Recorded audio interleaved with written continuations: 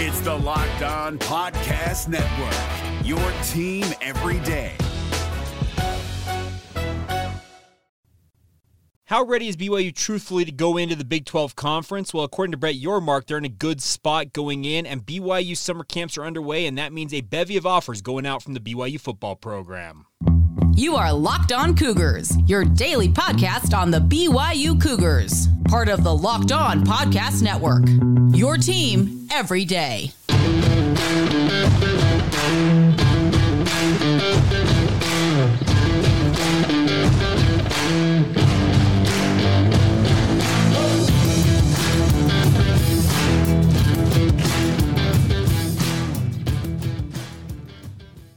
What's up, everybody? I'm Jake Hatch, your host here on Locked On Cougars, a resident BYU insider. Thank you for making Locked On Cougars your first listen today, and thank you to all of you who are everydayers with us right here on the Locked On Podcast Network. We are your original daily podcast focused on all things BYU sports, and once again, thank you to all of you for checking out the show, whether you're watching it on YouTube or listening to it on the various podcast platforms. We're on every single one of them out there in the universe, it feels like. But let's dive right in on today's show and talk about what's going on with BYU. Obviously, we are under a month until BYU enters the Big 12 Conference officially. Feels like it's been coming for a long time, and for good reason. It has. September 10th, 2021 was the first, the first day that BYU officially knew they were going to be a member of the Big 12. Now, other people inside the program knew before that, but the official announcement of that invitation came on September 10th, 2021. Well, July 1st, 2023 will be the date that BYU joins the other three programs, speaking of Houston, Cincinnati, and UCF, becoming officially members of the Big 12 Conference. And during the spring meeting wrap-up media availability this past week, Brett Yormark was asked the question about how ready really these newcomers are to go into the conference. And I thought he had a pretty good answer, and I think it goes in line with a lot of what I think, and we'll talk about this. I'm going to get the quote out of the way first here. Quote, "Having observed where the four schools have been over the past 9 months, they've had 2 years and a 2-year runway effectively to get ready," Yormark said. "They have built infrastructure, they've invested resources, and I'm really pleased with where they are at right now," unquote. Now, each one of the programs, as he mentions, are probably in different spots because Cincinnati's announced that they want to invest heavily in infrastructure. Houston has indicated they want to do something similar. UCF already has had a pretty good setup, it feels like, for their football program, but it wouldn't surprise me that they would announce something relatively soon. And I'm going to assume that BYU, at some point down the road here, will announce some infrastructure upgrades, whether that's upgrades to Lavelle Edwards Stadium, maybe building a football-specific facility for just the football program, like they've done for BYU men's and women's basketball with the Marriott Center Annex. Be very plausible in my mind to see some of that stuff coming. But I agree with Commissioner Yormark that each one of these schools has done their absolute darndest to be ready for this football program.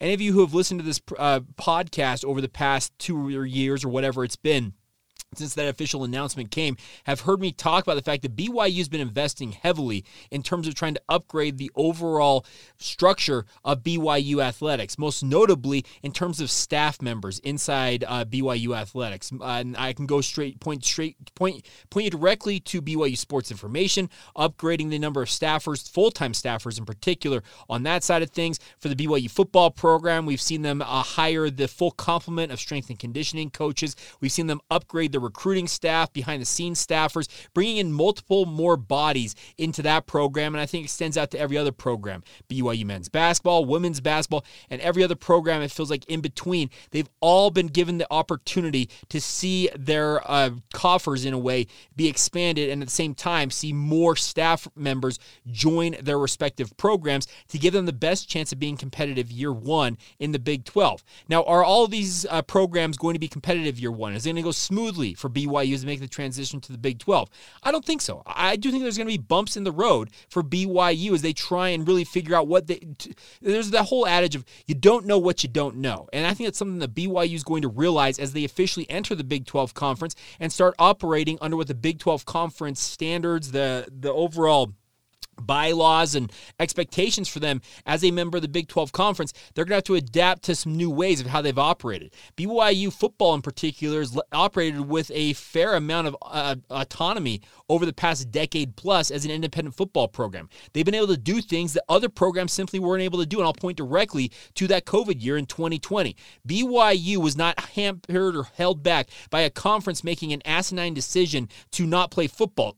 Looking at you, Pac-12, but BYU was able to go out and schedule who they were able to, and they were able to cobble together a 12-game schedule and really became one of the toasts of the town, as it were, during that 2020 season. Now, BYU obviously be happy to be working within the structure and the framework that the Big 12 is going to offer to them, but BYU's done their absolute best to upgrade in all parts that they possibly can imagine going into. I guess the one thing, if I were to say that the one thing that seems to be lacking, is BYU announcing, similar to a Cincinnati, major infrastructure upgrades, meaning a football-specific facility, upgrades potentially to Lavelle Edwards Stadium, which I personally think are much needed, but nonetheless, I think those will be coming down the road for BYU. The other thing about BYU that is a little bit dissimilar to the other three members of this conference is BYU's whole mantra as an athletic department is you eat what you kill. You are only able, as BYU athletics, to spend the money that you generate yourself.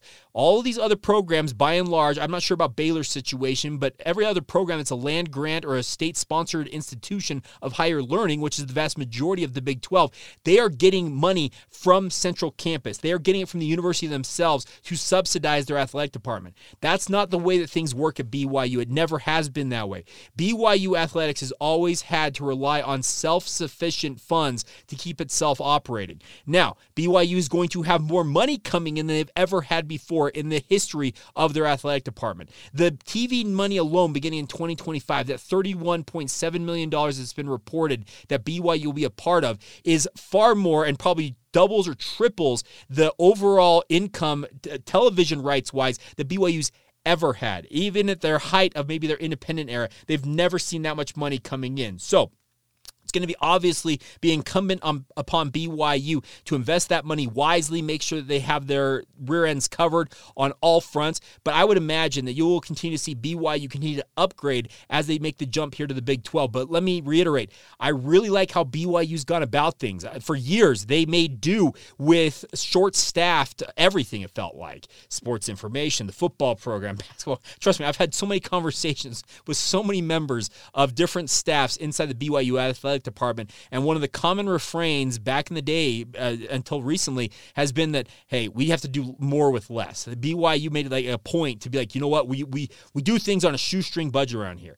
You no longer have to operate that way if you're BYU. You're going to have tens and upon tens of millions of dollars coming in. And that's going to obviously give you an opportunity to do a lot of things that maybe you've had strategic plans for and saying, years down the line, we'd like to do this, this, and this. Well, maybe those timelines get sped up a little bit here. But I'm appreciative of Commissioner Yormark being very open and honest, saying that they've had a 2-year runway. In a way, he's saying, hey, that you've had plenty of time. You should be able to come in and be on a fairly good footing as a Big 12 conference member, speaking of all 4 of the newcomers coming into the conference. But like I said, there's that whole adage, you don't know what you don't know. And BYU's done their absolute best, especially in the football realm, to be as ready for the transitions they possibly can be. And the nice part is BYU's top dog, speaking of Kalani Sitake, as well as his top 2 lieutenants, speaking of offensive coordinator Aaron Roderick, as well as defensive coordinator Jay Hill, were all on Kyle Whittingham's staff at Utah when Utah made their own transition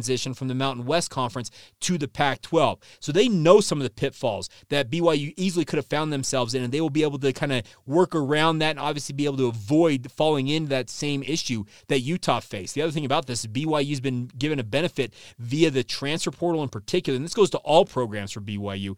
They've been given a gift in the transfer portal where you can have athletes come in right away who can upgrade the overall talent base of your program and immediately give you a boost in terms of your overall competitiveness as you go into the Big 12 now. So I think a lot of good things are going the way that BYU should and wants them to go, But like I said, there's going to be things that inevitably, once you get into the conference, when you're actually inside, you're officially official, all the signatures are signed, ink's dried on those contracts, whatever needs to happen to officially make it so BYU is a Big 12 program, there will inevitably be things that pop up here and there that BYU will have to adjust to and obviously learn how to deal with on the fly. But I'm of the opinion that BYU's ready for all of it. They've really talked the talk, and for the most part, they've walked the walk, put it financially speaking, over the past year plus as they've gotten ready to make this jump to the Big 12. And I, for one, cannot wait to see what the future holds because, like I said, I feel like the next thing for BYU is the actual physical facilities.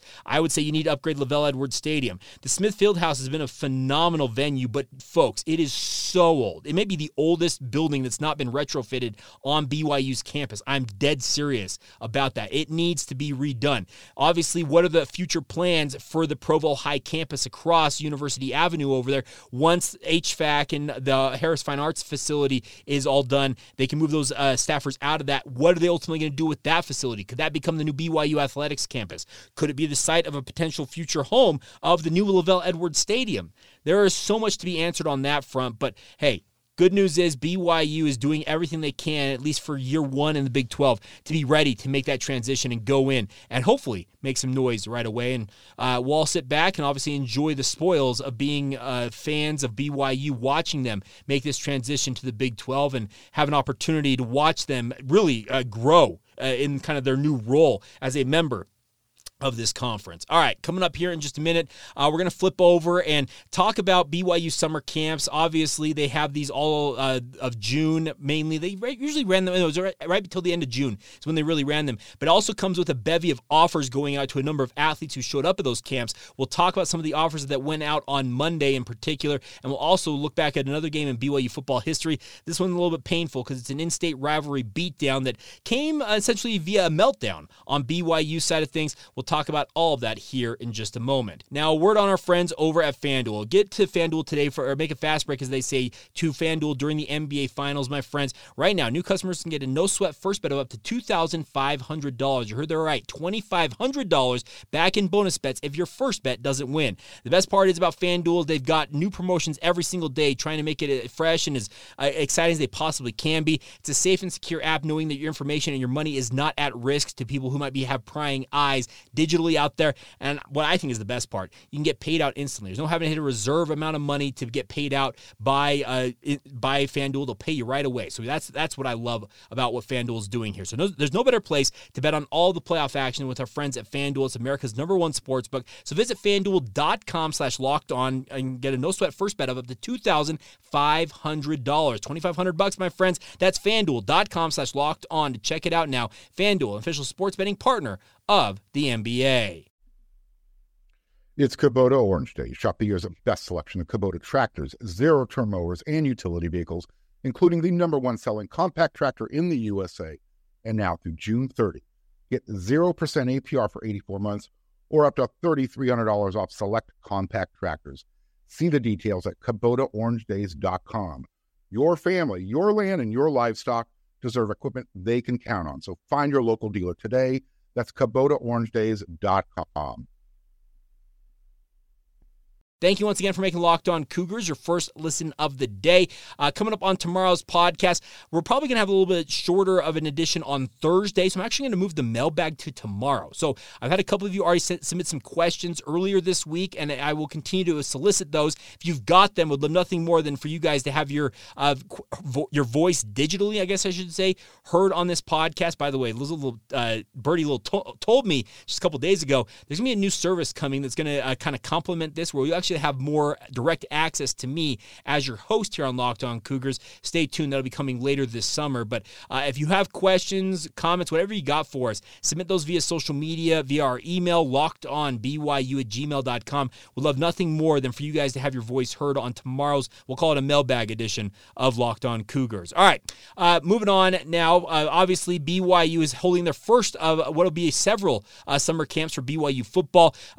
BYU coaches, their analysts, all of them are out there at multiple fields on the BYU campus with hundreds upon hundreds of football players from all over the country. High school talent is what I'm talking about. Guys who are 4- and 5-star prospects have been known to frequent BYU, and guys who have just hopes and dreams of potentially walking on at BYU will also make the trek down to Provo for these camps. But with that comes a bevy of offers that go out in the immediate aftermath of these deals, and it's a tell as old as time. BYU wants to see some of these guys with their own eyes, speaking of the coaches, and once they get them in camp, usually you can tell pretty much right away in their minds, if they've watched all the film they've watched as well, they've got a pretty good idea if they want to offer this kid, but then they want to get one last evaluation of them. Well, this gives you that opportunity to do that at these BYU summer camps. And as of recording of this podcast, I did this on Monday night, so there are 4 offers I'm going to highlight here. 2 of them are twin brothers from the Bay Area out in California, the Vete brothers, Kalepi Vete and Siosua Vete. I hope I'm pronouncing their last name and even Siosua's first name correctly.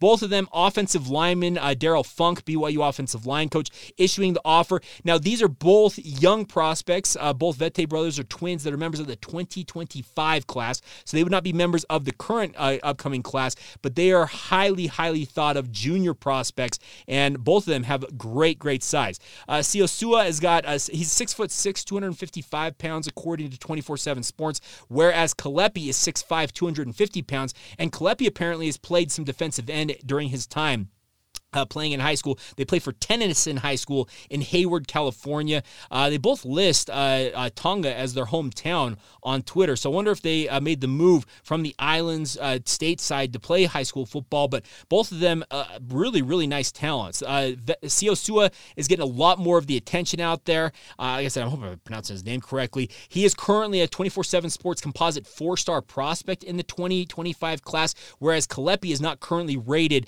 by 24/7 Sports or their composite ratings. So it could be a package deal here where BYU thinks, hey, if Kalepi is interested in coming, maybe he can draw his brother, who is considered to be the better talent, to Provo, but we'll find out. There's a bevy of offers that have gone out to these guys. Siosua lists offers from Arizona, Baylor, Cal, Nevada. Kalepi's got offers currently from Baylor and Nevada, as well as BYU. So I think both of them could be bookend tackles if everything pans out for the BYU football program with their recruitment, but that's a ways down the line because, like I said, they're members of the 2025 recruiting class, but it's always good to see BYU jumping into the fray with some of these guys. It's something that I've really appreciated about BYU's recruiting efforts of late is they're not afraid to offer high-level talent. They're like, we're a Power 5 program. We're just as good as any of these other programs. They play in the same level of football that we're going to be playing at. Why not come do it here in Provo? So good to see the Vete brothers getting that opportunity. Now, other offers that went out were 2 local offers, and I actually like both of these offers because I've had my own eyeballs on these 2 young men. The first one we'll talk about is Nuku Mafi, offensive and defensive lineman from West High School up there in Salt Lake City. Now, Mafi was listed as both an offensive and defensive lineman in his recruiting profile, but he said, after a great phone call with Daryl Funk, I'm very blessed and humbled to receive another offer to BYU. So, Mafi figures to translate to the offensive line, and the thing I like about him is he's got size, once again, that grades out very well for an offensive lineman. Whereas the Vete brothers might be a little bit skinny right now as juniors, like I said, weighing 250 and 255 pounds. But Nuku Mafi, he is a 2024 prospect, so he's this coming recruiting class, 6'5", 295 pounds, and he has been a huge part of a great turnaround being undertaken by the West High Panthers. West, for a long time, was seeing a lot of their talent scatter around the Salt Lake Valley and playing for other programs, East, even some guys making the trek as far south as Bingham. They have really done a really good job at keeping talent at home, and Nuku Mafi is one of those guys. I've had an opportunity to watch him. I did not get a chance to call one of his games last year for West, but I've watched enough of his film, just kind of scouring the internet and looking at prospects in the state. I really like Mafi's game. This is a kid who I think could be a fantastic just option for BYU if they're able to garner his signature. Like I said, great size, 6'5", 295 pounds, so he comes essentially with all of the size and frame you want, and the nice part is you can continue to mold that frame as time goes on. Now, the other local prospect, and I've had a chance to call one of his games, is Grayson Brousseau. He is from Lehigh High School, a stone's throw away from where I'm located in Saratoga Springs. Brousseau, if that last name sounds familiar, his older brother Jackson Brousseau was the star quarterback quarterback for the Lehigh Pioneers, currently playing for Colorado State out there in Fort Collins. Now, Grayson dwarfs his older brother. He is 6'6", and all of that, by the way. It's not a 6'6" that's listed, and you're like, oh, he may be 6'5". No. The way I've seen Grayson Brousseau play, he is legit 6'6", 225 pounds. He plays tight end. Now, obviously, I wonder how much of a pull his brother playing at Colorado State may have for him. There was some thought that Jackson may get some late interest from BYU as a quarterback prospect, but that never materialized. I wonder how much that may play into Grayson's potential interest with regards to going to BYU, but he would add to an already impressive stable of tight ends for BYU because Grayson is a 2024 prospect as well, so he'd be in this upcoming recruiting class, and he would be a welcome addition. He plays more, I know that it's an easy comparison because they're both Lehigh Pioneers, but think of what Dallin Holker was for BYU, where he wasn't necessarily your traditional tight end. He's more of that Y tight end, that split tight end who plays as a quote-unquote slot receiver type. That's what Grayson Brousseau has flashed during most of his time at Lehigh. But one thing I will give to Grayson that I did not see from Dallin much in high school, and like I said, I had a chance to see both of them at the high school level. Grayson gets after it in the blocking realm more than Dallin did. And that's nothing against Dallin, because Dallin, I thought, developed just fine at BYU in terms of his overall blocking prowess. But Grayson seems more willing to get after it with his blocking, and I think that's a really, really good sign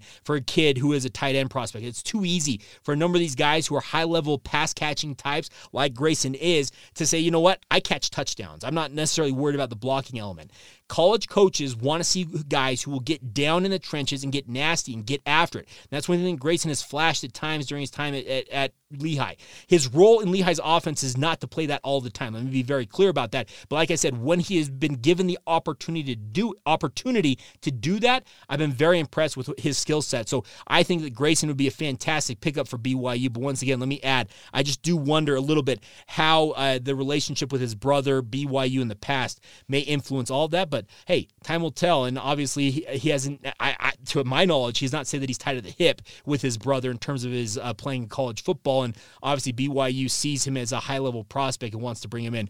By the way, I believe both of the last two I just talked about, both Grayson Brousseau as well as Nuku Mafi, both of them 3-star prospects currently, according to most recruiting services out there. All right, final note before we go on today's show is another quick look back at a BYU football game that I'd rather forget, and that's a game in 2017.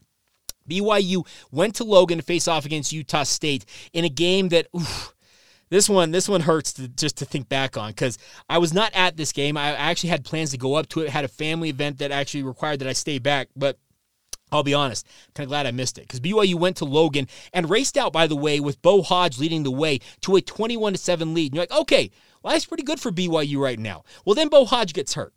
He had started the game. He was 5 of 9, 95 yards, 2 touchdowns, 1 interception. Ula Tolota had a really, really nice game in his own right, going for 102 yards, career high at that point for BYU in this game. And like I said, BYU was up 21-7, and then the wheels just absolutely came off for BYU. I know our good friend Aggie fan Dan will be able to talk about this forever, but BYU, after going up 21-7 early in the second quarter, the next 13 BYU possessions featured this: 4 interceptions, 3 lost fumbles, 2 punts, 3 turnovers on down, and a field goal.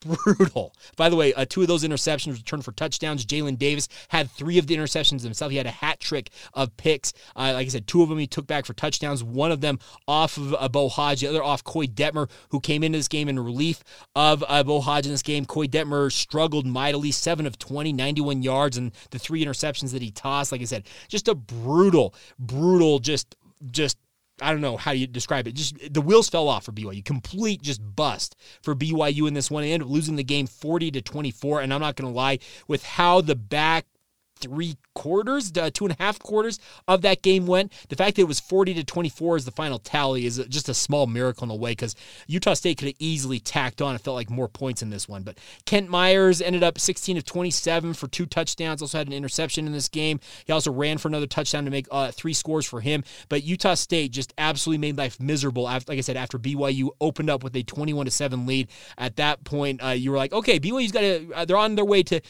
correcting the ship. They may be able to rectify the season. No, Utah State had other ideas, and BYU simply put, did not help themselves in any way, shape, or form. We'll talk about the misery extending for BYU on tomorrow's show as we continue to look back at this 2017 season, just kind of reliving this because I was covering this team heavily at that point.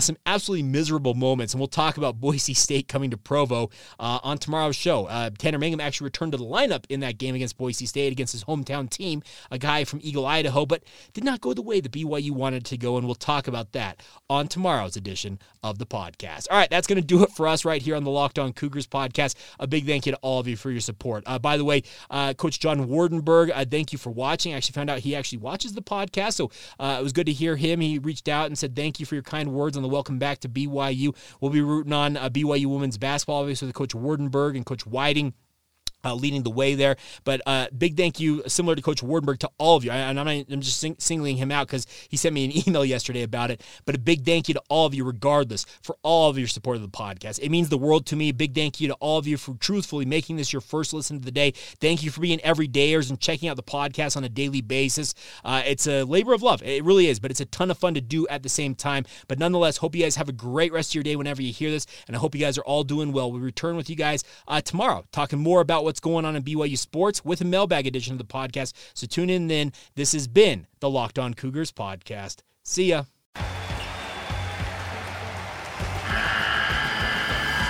The NCAA tournament is almost here, and listening to Locked On College Basketball will give you the edge you need to dominate your bracket. So don't wait. Find Locked On College Basketball on YouTube or wherever you get your podcasts. Part of the Locked On Podcast Network. Your team every day.